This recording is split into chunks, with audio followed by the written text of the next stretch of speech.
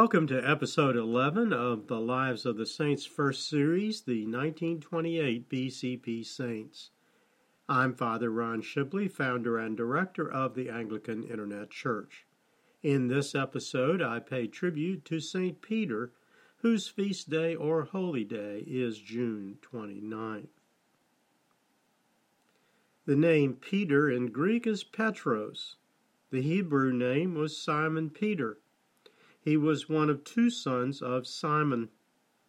In the King James Version, he is called Simon Bar Jonah, which means Simon, son of Jonah. Some modern scholars spell the name as Simeon. In the earliest references to him, he is called by his Hebrew name. But after Jesus' well-known renaming of him, in Mark 3, verse 16, he is called Peter by virtually everyone, except in the Gospel of St. John, in which nearly always he is still called by his Hebrew name, Simon Peter. The illustration for this and the next slide is a circa 14th to 15th century Byzantine Orthodox icon of St. Peter at Mount Athos, Greece.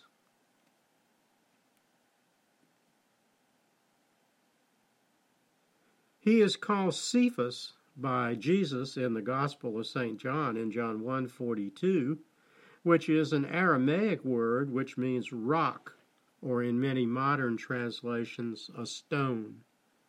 He most likely spoke Aramaic, the common language of the first century among those who did not speak Greek. In Mark 14, verse 70, the high priest recognizes Peter by his strong, quote, Galilean, unquote, accent, which means one influenced by Aramaic. Like St. Andrew, St. John, and St. James, his occupation was fisherman. The four men with their fathers ran a fishing business on the Sea of Galilee, operating from Capernaum on the western shore and Bethsaida on the eastern shore of the Sea of Galilee. According to St. John's account, St. Peter's hometown was Bethsaida in John 1, verse 44. The illustration is the calling of Peter and Andrew, an opaque watercolor and charcoal on gray wove paper, part of the Life of Christ series by James Tissot, drawn between 1886 and 1894 from the collection in the Brooklyn Museum. We know a lot about him from comments made in all four Gospels and in St. Luke's account of the after Pentecost period in Acts of the Apostles. In the Synoptic Gospels, Jesus is reported healing Peter's wife's mother, which means he was married. That's from Matthew 8, 14 and 15, Mark 1, 30 and 31, Luke 4, 38 and 39. St. Paul's observation in 1 Corinthians 9, 5 concerning the right of apostles to, quote, take along a believing wife in their missionary journeys has long been interpreted as a reference to Peter's wife being with him in his travels. The illustration for this and the next slide is a 14th century relief in stone by the Italian artist Bonino of Milan from St. Peter's Church at Korčula, Croatia. St. Peter was among the 3 or 4 most influential figures among the 12 apostles. Throughout the gospel period, he enjoyed a special, close relationship with Jesus, being present at many of the most important events of Jesus' ministry in Galilee. He is often the one who addresses questions and comments directly to Jesus, and to whom Jesus speaks directly. Some examples of his preeminence as leader and his relationship with Jesus are presented in the order in which they appear in St. Mark's Gospel, which according to tradition was inspired by St. Peter and may have been written with St. Peter's assistance. For more on the relationship between St. Peter and St. Mark, see episode 7 in this same series honoring the Feast of St. Mark. The illustration for this series of slides is a 10th century mosaic of St. Peter at the Basilica of St. Peter and St. Paul in Agliate in the Lombardy region in northern Italy. With his brother Andrew, he was one of the first two men called to discipleship by Jesus, reported in Matthew 10:2, Mark 1:16, Luke 6:14, John 1:40-42, and Acts 1:13.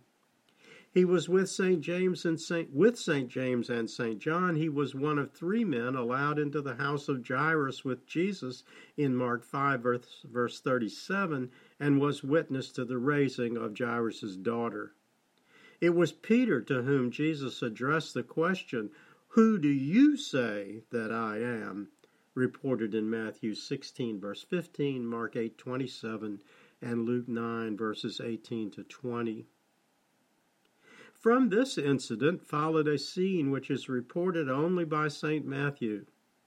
After St. Peter's identification of Jesus as the Son of God in Matthew 16, verse 15, Jesus said, "You are Peter, and on this rock I will build my church, and the gates of Hades shall not prevail against it, and I will give you the keys of the kingdom of heaven." On the basis of this quotation, recalling that Peter's name in Aramaic means rock, the Christian symbol of St. Peter is a key, as is shown in the stone relief in the previous slides and in the mosaic in this series of slides. Roman Catholic theologians claim this declaration as acknowledgement of and divine appointment of St. Peter as the first bishop of Rome. Protestant and Eastern Christian theologians interpret the declaration as meaning faith, such as that declared by St. Peter in verse 16 is the rock on which the church is built.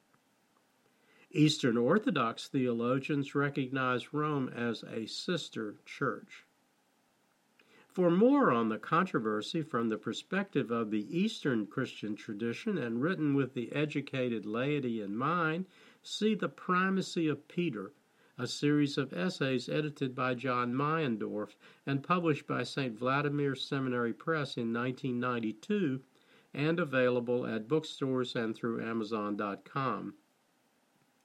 In earlier episodes in this series, I spoke of the traditional understanding that St. Andrew was the founder of the See of Byzantium, later called Constantinople, St. Mark the founder of the See of Alexandria, St. Thomas as the founder of the Church in India, St. Paul a co-founder of the See of Antioch, and St. Barnabas as founder of the Church on Cyprus. So too, in this same tradition, St. Peter is acknowledged as the founder of the See of Rome. Continuing the discussion of St. Peter's leadership among the apostles and his presence at major events, here are some more incidents. With St. James and St. John, he was one of three allowed to witness the Transfiguration, recorded in Matthew 17, 1-9, Mark 9, verses 2-13, and Luke 9, 28-36. On Mount Tabor at the Transfiguration, he spoke directly to Jesus concerning the making of the three tabernacles, but his offer was not taken up because it was interrupted by the voice from heaven. St. Peter later wrote about the experience in 1 Peter 5:1 and 2 Peter 1:16-18. He asked Jesus about forgiveness, and in so doing demonstrated a legalistic disposition, even though he was not trained in the law of Moses. He said, "Lord, how often shall my brother sin against me and I forgive him? Up to 7 times?" Jesus' answer also relied upon the understanding of the number 7, as Peter had done. "I do not say to you up to 7 times, but up to 70 times 7, in Matthew 18, verse 22. For more on the Hebrew and early Christian understanding of numerology, see episode 2 in the AIC Bible Study Series Revelation and Idealist Interpretation, using the direct link on the Bible study page at www.anglicaninternetchurch.net.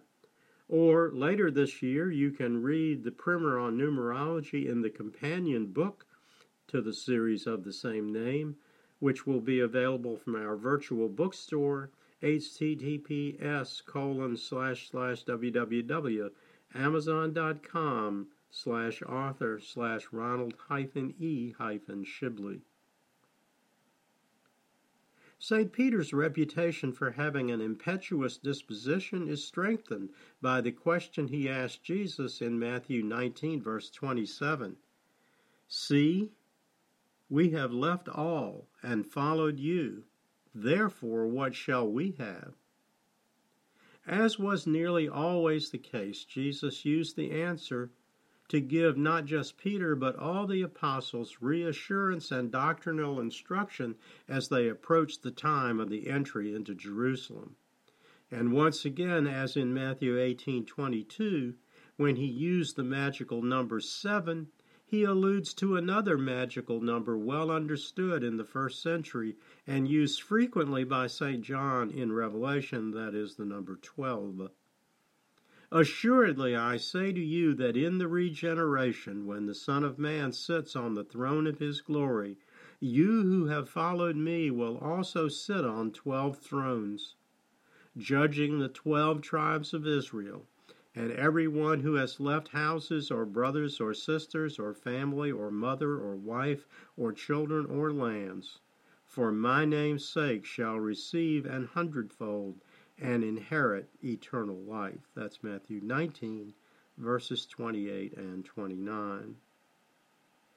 The illustration for these two slides is a Byzantine mosaic of St. Peter, probably from somewhere between the 6th to the 9th century. According to the account in Mark 13, verse 3, St. Peter was one of only 4, with Saints James, John, and Andrew, who was with Jesus on the Mount of Olives to ask and receive the answer to 2 questions. When will these things be, and what will be the sign? According to church tradition, the Gospel of St. Mark was written with the help and instruction of St. Peter. At Jesus' command, St. Peter, with St. John, played a primary role in the preparation for the Last Supper. "Go and prepare the Passover for us that we may eat," from Luke 22, verse 8. He was one of 3 with Saints John and James with Jesus in the Garden of Gethsemane on Maundy Thursday, reported in the Gospels of Matthew, Mark, Luke, and John.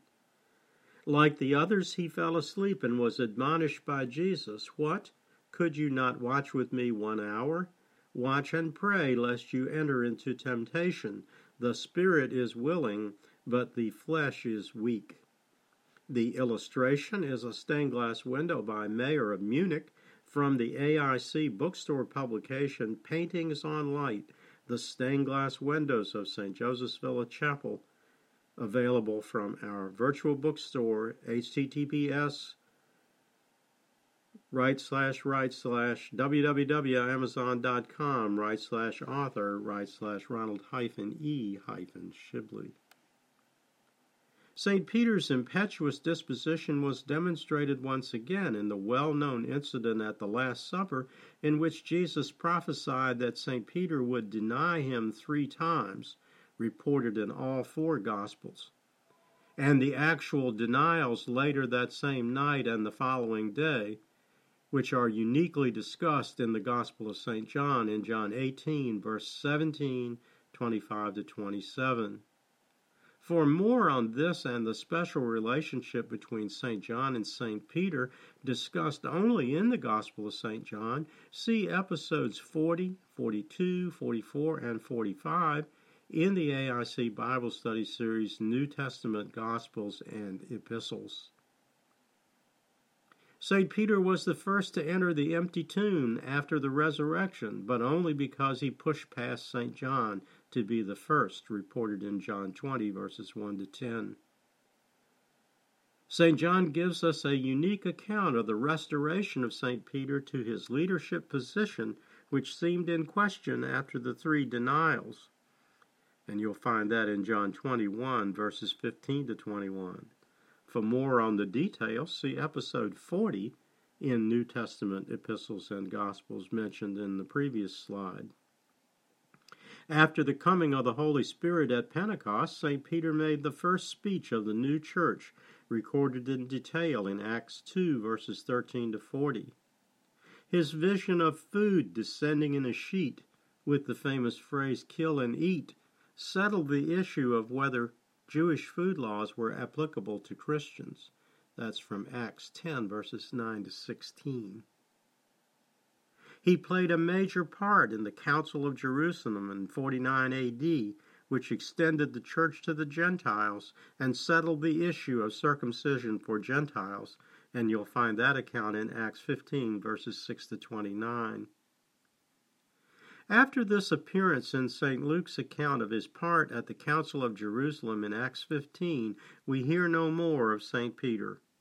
The rest of what we know about St. Peter comes from tradition. St. Peter was in Rome, where he was joined by St. Mark, who wrote the first gospel in the order of actual composition, targeted toward readers in the Roman world. He wrote 2 canonical epistles, 1st and 2nd Peter, between 49 AD and his death around 64 AD. Apocryphal writings attributed to him and rejected by the Church are the Preaching of Peter, the Gospel of Peter, Acts of Peter, Apocalypse of Peter, and the Epistle of Peter to James. According to tradition, St. Peter died at Rome during the reign of the Emperor Nero. According to the Epistle of Clement to the Corinthians, published around 84 AD, he was crucified at his own request upside down, symbolic of his unworthiness to die in the same manner as Christ. Later, early church authors, including Tertullian, repeated the same claim. Church tradition says that the relics of St. Peter are buried in 2 places. Most are buried at St. Peter's Basilica in Rome, built in the 16th century on the site of several previous basilicas on the level directly below the main altar, which is seen in the illustration. According to Roman Catholic tradition, the top of the skull of St. Peter is buried within the Archbasilica of St. John Lateran in Rome, the cathedral church of the Roman Catholic Church. Finally, there is St. Peter's contribution to our understanding of Christian spirituality. In his second epistle, he wrote this in chapter 1, verses 3 and 4, concerning the proper relationship between man and God. As his divine power has given to us all things that pertain to life and godliness, through the knowledge of him who called us by glory and virtue, by which have been given to us exceedingly great and precious promises, that through these you may be partakers of the divine nature, having escaped the corruption that is in the world through lust.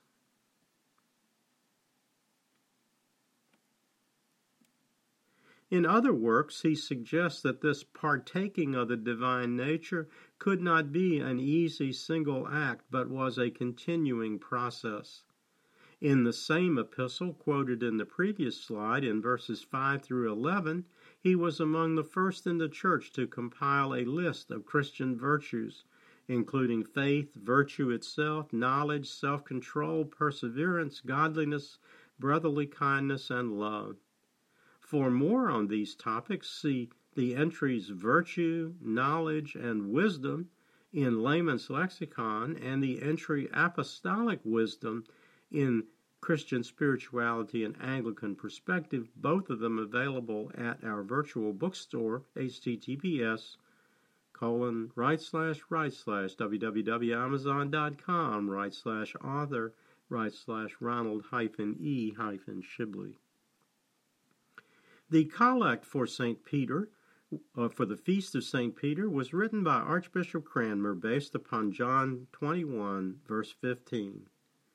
Almighty God, who by thy Son Jesus Christ did give to thy apostle St. Peter many excellent gifts, commandest him earnestly to feed thy flock, Make, we beseech thee, all bishops and pastors diligently to preach thy holy word, and the people obediently to follow the same, that they may receive the crown of everlasting glory through the same thy Son, Jesus Christ, our Lord.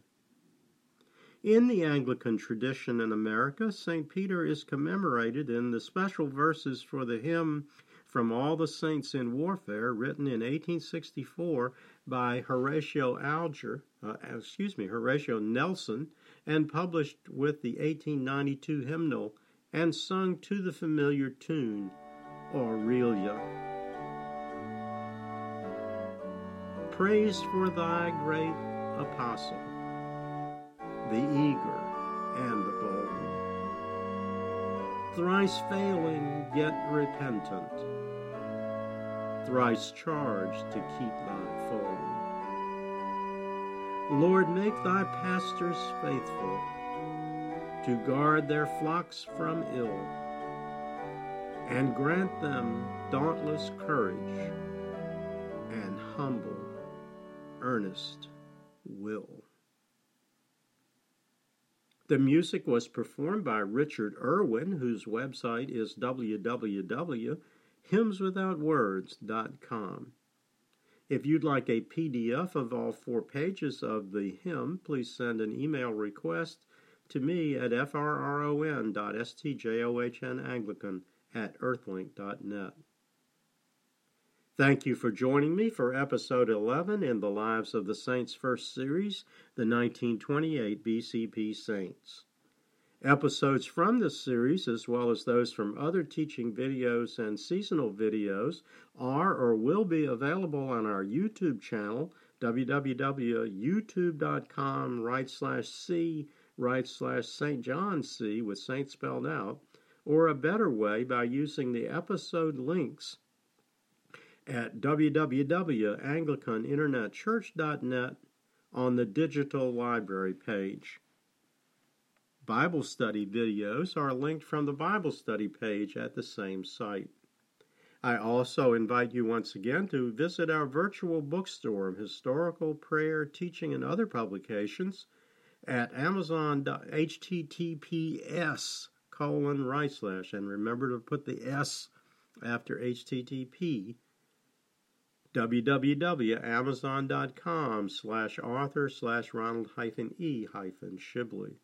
Just as a reminder, 100% of all book royalties are contributed to the AIC ministry. Until next time, may the Lord bless you and keep you. May the Lord make his face to shine upon you and be merciful to you. May the Lord lift up his countenance upon you and give you peace. Amen. Glory be to God for all things. Amen.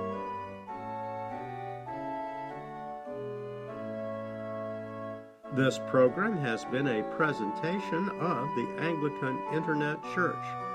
We invite you to visit our website and use its resources at www.anglicaninternetchurch.net.